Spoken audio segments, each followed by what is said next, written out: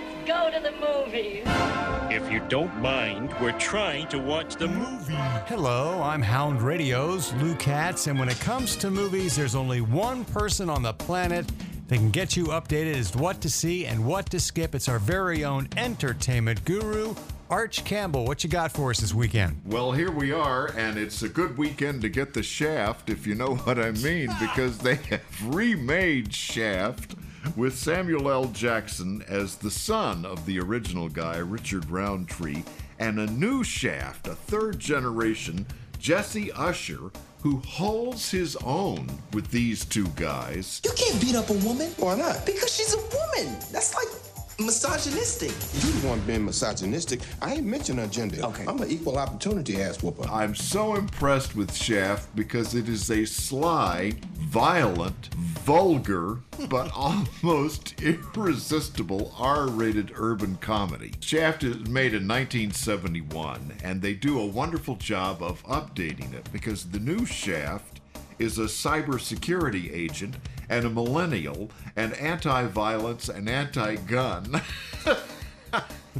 They look at him like he just landed from the moon. It's a lot of fun, and it's a great wink and nod to the original movie. And I'm giving it 3 barks. The hounds are barking 3 times. That's 3 stars out of 4. Shaft will not give you the shaft, but it will give you a good shift at the movies. All right, now I understand you were also out late earlier in the week seeing yet another movie. It was a late night, in the best sense of the word. There's a new movie with Emma Thompson and Mindy Kaling. It's kind of a cross between broadcast news and The Devil Wears Prada.